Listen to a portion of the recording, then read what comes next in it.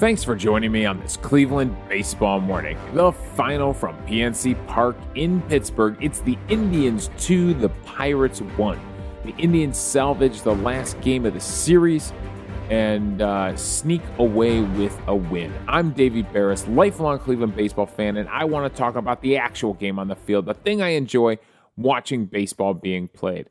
And it was a tough weekend for Indians baseball, I'm not going to lie. I heard a conversation on local sports talk radios. I was driving home yesterday, and they were saying how they couldn't even watch this series, right? They couldn't get up for this series. They just weren't feeling it against the Pirates, the worst team in baseball. And again, a woe is me, oh, the Indians are done for, kind of speech. And I'm thinking to myself, man, that's just the wrong attitude to take. We talk about it all the time on this show. Baseball's a pastime, right? Which means you throw it on in the background, right? You've got the radio blaring while you're cutting the grass or something like that, while you're cooking dinner. It doesn't have to be an active part of your day. It can be a passive part of your day because it's a pastime. And who cares that we're playing the Pirates? The Pirates have interesting players. You should be interested in this series. Adam Frazier, Ke'Bryan Hayes, Brian Reynolds, they're interesting players on this team. Yes, you have a bunch of Cleveland Indians rejects also on this team. Ben Gamel. I wouldn't call Eric Gonzalez an Indians reject, but he's definitely someone we chose to move on from. And despite being in Pittsburgh for a few years, Eric Gonzalez has not really clicked over there. For example, he was playing first base yesterday, so clearly not at his normal shortstop position. But JT Brubaker is definitely something worth keeping your eye on, and he pitched fantastic against us. So I don't get this attitude. I can tell by the downloads, by the plays of the podcast, that people weren't interested in this Pirates series. And so they missed out on some things. They missed out on one of the great comeback attempts in Indians history, right? It would have been a huge story if they had finished that comeback on Friday night. They didn't. For those of us that watched, it was still exciting, but it did not become the great storyline we thought it was going to become. And Harold Ramirez got the flash power. He had 3 home runs in the last 2 days, so that's fun. And then we got to see what Pittsburgh has up its sleeve. Now, will Pittsburgh actually build around these guys, or will Pittsburgh use these guys to further build their prospects, right? To further build their farm system, to rack up more draft picks, they're picking first this year. Will they continue to? I don't know. Adam Frazier's 29 years old, so he is not a young player, but he's been in the Pittsburgh system his whole career. So, 29 years old, you still have a lot of productive years there as a second baseman. He was a 6th round pick of the Pirates in the 2013 draft. So he's been around for a while, but he is a contact guy that gets a ton of hits. His expected batting average is in the 90th percentile. His K percentage is in the 98th percentile. Whiff percentage in the 98th percentile. You are not striking this guy out a lot. We couldn't get him yesterday. But then his barrel percentage is in the 2 percentile. His average exit velocity is in the 5th percentile. Hard hit is 4th percentile. Slugging is 24th percentile. So this is a definition of a light hitting contact second baseman, but it's working. He sprays the ball all over the field. There are singles littered all over the field, doubles to both sides, doubles in the gaps. When he does go for a home run or a triple, it has been to his pull side. He's a left-handed hitter. But he is hitting .322. It's his best season by far. He hit .301 as a rookie in 66 games. And then he's been in the .270 range. And so, up at .322, His OPS of 839 is the best of his career, so he's having a career year. Will they trade him? Will they use that? Will they use the career year to then go trade him and go load up on prospects? Ke'Bryan Hayes is definitely someone that you would expect them to build around. How young is Brian Reynolds? Ke'Bryan Hayes is a young player, was in Rookie of the Year, or did he win Rookie of the Year conversations? And Brian Reynolds is 26, so another guy that you could potentially build around. He was a second-round pick of the San Francisco Giants. He's been here for 3 seasons, all with Pittsburgh. And last year was a disaster for him. He hit 189 last year. Woof. But his rookie year, he hit 314 with an 880 OPS. Right now, he's hitting 299 with a 922 OPS. So, between Frazier, Ke'Bryan Hayes, and Brian Reynolds, there's some things worth watching on Pittsburgh. Now, they clearly don't have the pitching to match up with it. 2 of their starters this weekend got their first wins of the season, I believe, against Cleveland. Now, Brubaker was doing a little better. Brubaker's record on the season now is 4-6. So he was 4-5 going into the game, took the loss yesterday, and he's maybe he's someone who gets traded at the deadline. There's a lot of players that I can see being plucked off this Pirates team at the trade deadline. So let's get into the storylines of this game. And again, it's pitching. Again, it's all pitching. Henches and Brubaker were in a decent battle there. Hench's final line on the day, 5 innings pitched, only 2 hits, no runs, only 1 walk, 4 strikeouts on 57 pitches. If this game is not a National League game, because he gets lifted for pinch hitter Yu Chang, if this is not a National League game, I'm guessing Henches maybe gets another inning or gets to start the 6th inning. It was a really good start from Henches. And then Brubaker on the other side goes 6 2/3, gives up only 3 hits, but 2 earned runs, no walks, 9 strikeouts, but gives up 1 home run to Harold Ramirez. And that would prove costly. I mean, those 3 hits would prove costly because the Indians' offense doesn't really have much else to show for it. So how is Brubaker doing it? How is he dominating us? Well, he was doing it with his slider. Man, JT Brubaker throws a good slider. 21 swings on his slider, 11 whiffs for Indians hitters. 14 whiffs overall for Indians hitters against Brubaker. He had a CSW on the slider of 52%. Had a CSW overall.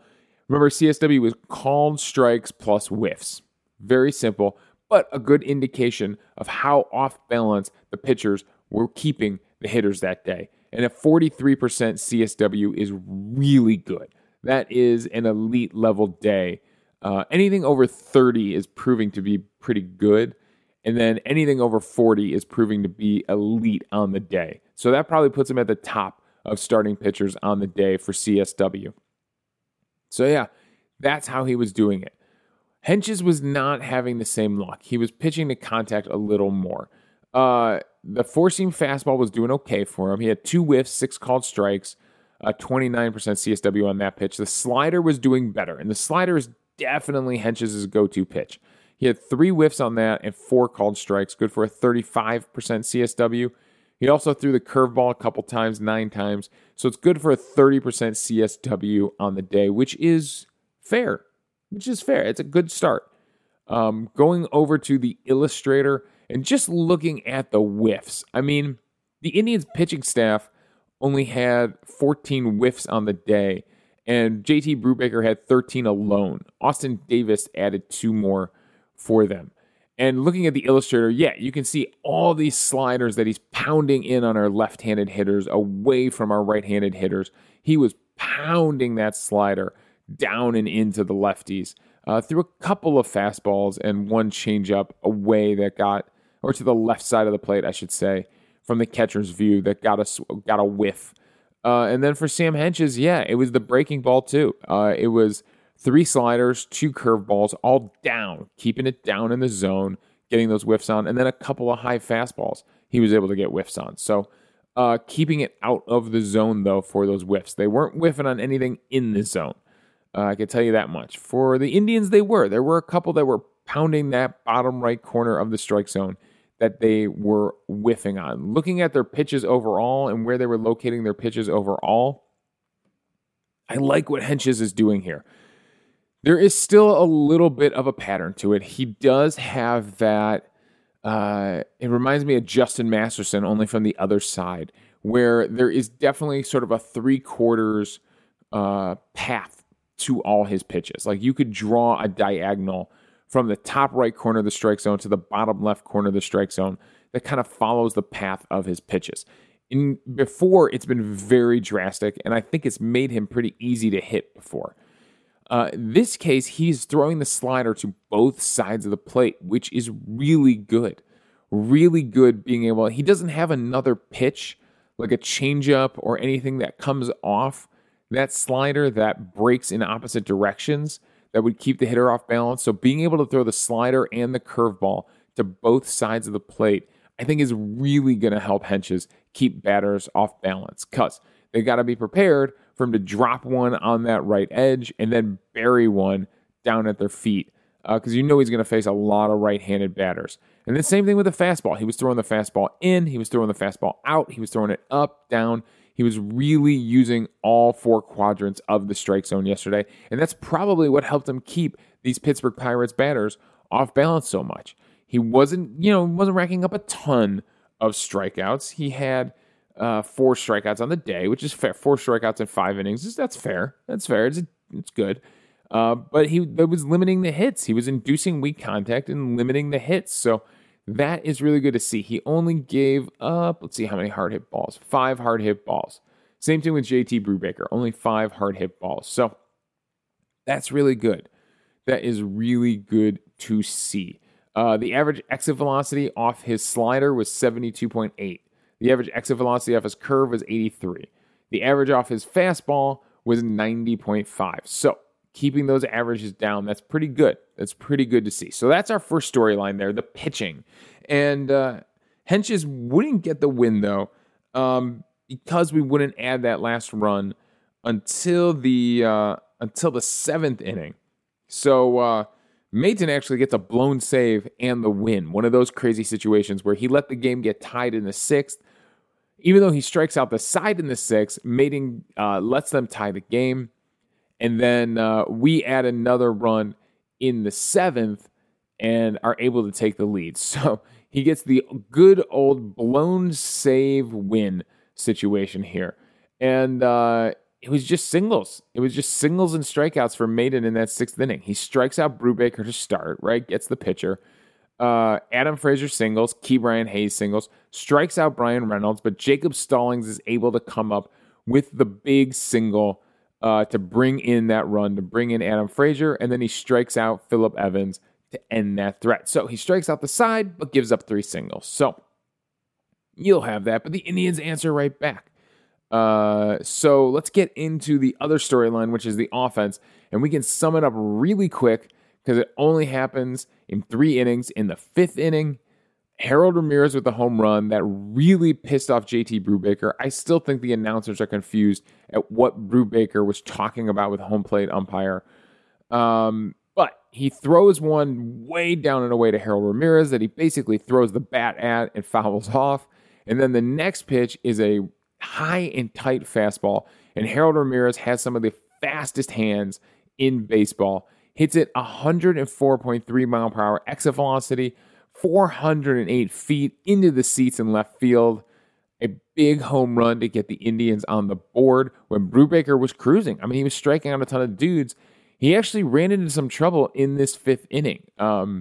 Eddie Rosario lined out at 104.6 miles per hour, and then Josh Naylor would single at 110.2 miles per hour.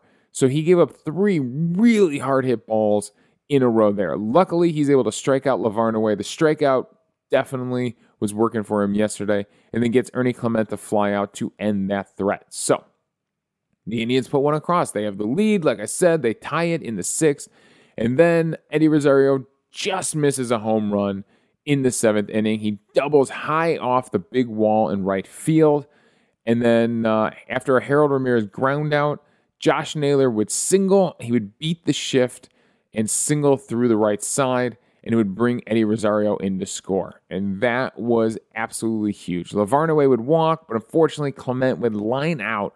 Had an expected batting average of .520, but it goes as a line out to end that threat. So the Indians offense, that's it. That is absolutely it. Bobby Bradley would walk in the ninth, but then the next three hitters would all get out behind him. That's literally the entire offense in the whole game. The Indians had 4 hits. The Pirates had 6 spread out over those 9 innings. So, there's no storylines there. There's no deep analysis. Both of these lineups got absolutely dominated by pitching yesterday. That's the storyline. And luckily, the Indians came up with 2 big hits, a home run from Harold Ramirez and a double from Eddie Rosario with 1 out. And they were able to luckily bring Eddie Rosario around to score. Because there's plenty of days where Eddie Rosario was stranded out there at second base.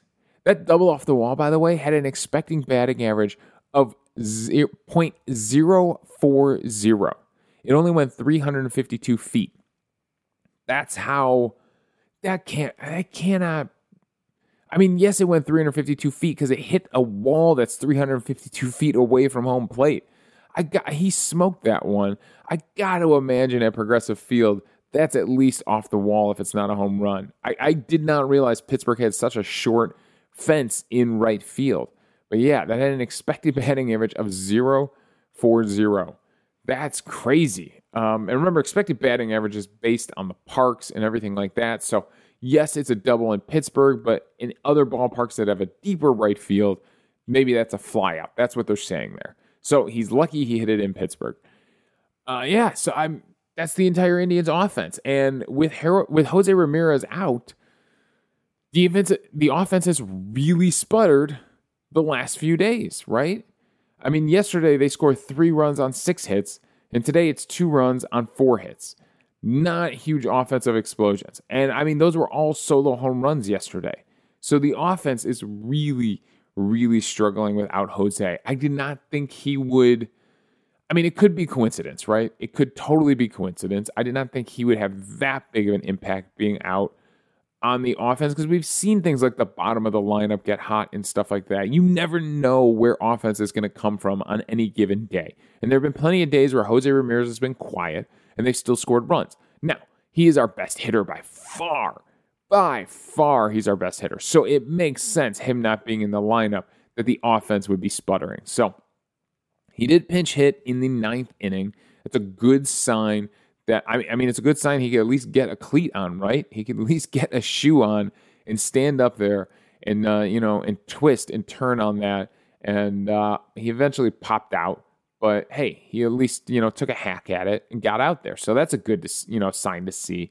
They weren't too worried about him running the bases. So maybe we'll see. Does he DH, a couple of days so he can stay off his feet and, dunk it in an ice bucket when he's not up to bat?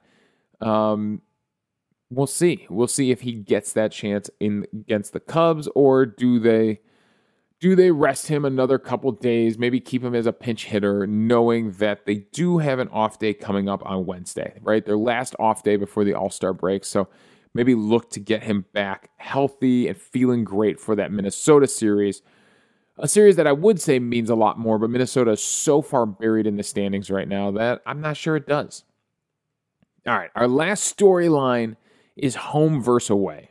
Now, we have seen plenty of teams this year really struggle on the road. And I'm talking about you, Arizona, and I'm talking about you, Baltimore, which are both on ongoing road losing streaks. Arizona has now set the record for Major League Baseball road losing streak, I think at 23 games, 22, 23 games. And Baltimore is right behind them at, I believe, 18 games after we swept them in Cleveland. So, it is definitely something that is going around the league right now where teams are struggling on the road.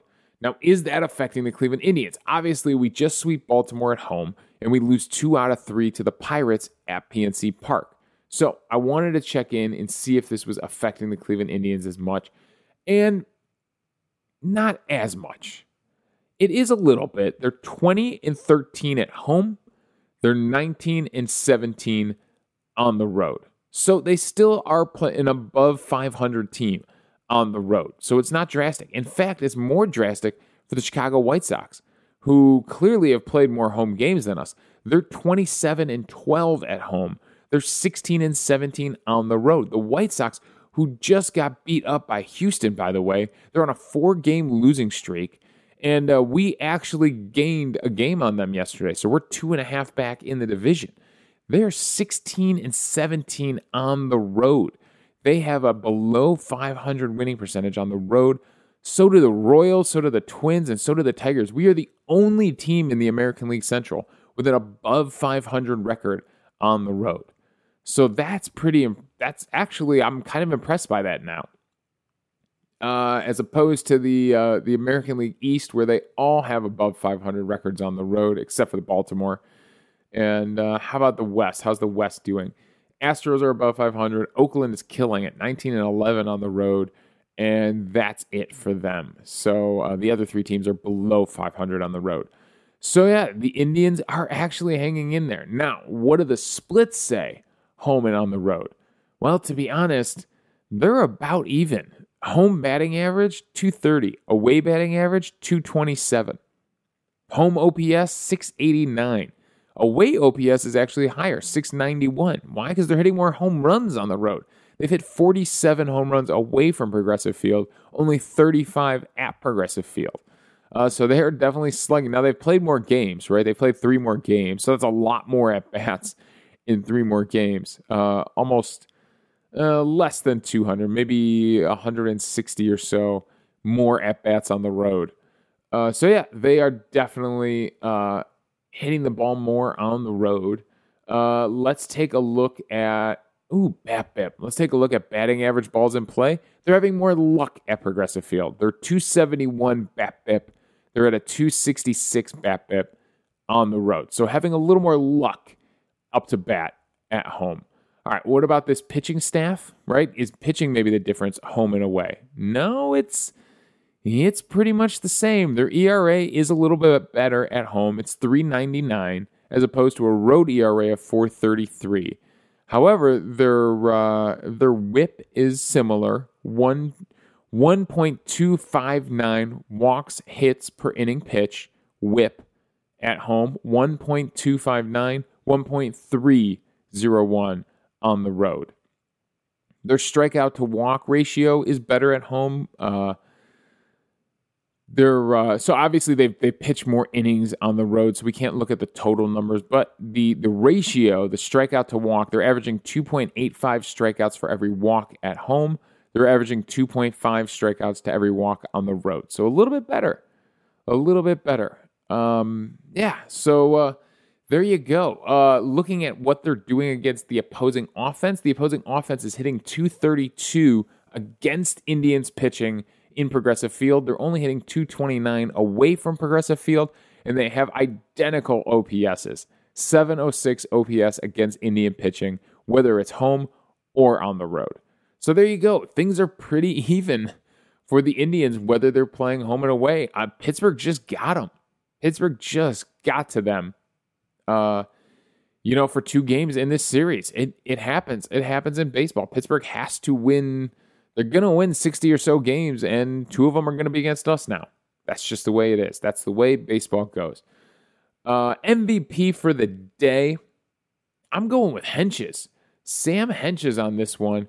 Again, final line on the day, 5 innings pitched, only 2 hits, no earned runs, 1 walk, 4 strikeouts.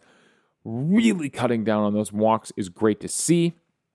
He was pretty solid out there, pretty dominant. And you got solid starting pitching from all 3 of your young guys this weekend in against the Pirates. Yes, Mejia got blown up in the first inning, but he hung in there, and he actually settled down and pitched well, I think, through 5 innings. Yesterday, Quantrill, he was solid. And then Hentges today was really good. was really good for the Indians. It wasn't as dominant. Brubaker was more dominant, but he gave up the 2 runs and takes the loss.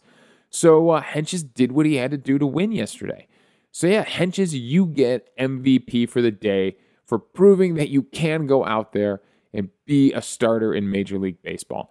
These guys are starters. Start saying it. Start getting used to the word. Hentges, Mejia, Quantrill. These are our starters right now.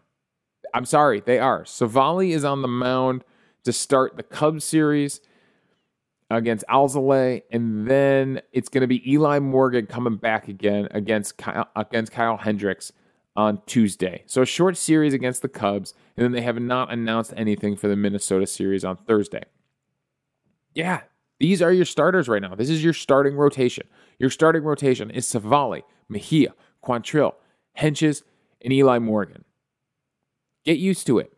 It's what we signed up for, right? We went into this season with 3, third-year players in Bieber, Plesac, and Savali, or Plesac, Savali. Yeah, this would be their third season because they came up in 2019. I guess, is Bieber been here since 2018? So yeah, that's what you went in with. 3 guys and 2 rookies. You went in with McKenzie and Logan Allen, knowing that you could swap them out if it wasn't working for a Hentges, for a Quantrill, for a Mejia, for a Morgan, and that's what you ended up doing. Did you expect 4 rookies to be in your rotation? No, you didn't. But that is your rotation. They are your starting pitchers. It's not like they're going to turn around and let Clase and Karachek start a game, right? That's not happening. It's not going to be Phil Maton. It's actually not going to be Trevor Stephan, even though Trevor Stephan has started before. Believe me, I think Trevor Stephan is perfect exactly where he is in the bullpen. It's not going to be Whitgren, right? Your starters are your starters. You know who they are. So get used to saying that is your new starting rotation, no matter what Hamilton and Underwood and Manning and Rosenhaus and Andre Knott say about it. Those are your starters. All right, that's all my thoughts. Thanks for joining me on this Cleveland baseball morning. I hope those of you that tuned into this Pittsburgh series got a little bit of enjoyment out of it. It's always interesting playing Pittsburgh. I can't remember which set of announcers were talking. I think it was the radio guys were talking about how, obviously, when we're playing Pittsburgh in football, it is, the rivalry of all rivalries, and it is hatred between Cleveland and Pittsburgh. And then when you play them in baseball, it's like, hey, how you doing, neighbor? Good to see you. You mind if we bring a couple thousand people from Cleveland to come watch the game in your ballpark? No, come on in, have a hot dog. It's so different. It's so relaxed when we play them in baseball.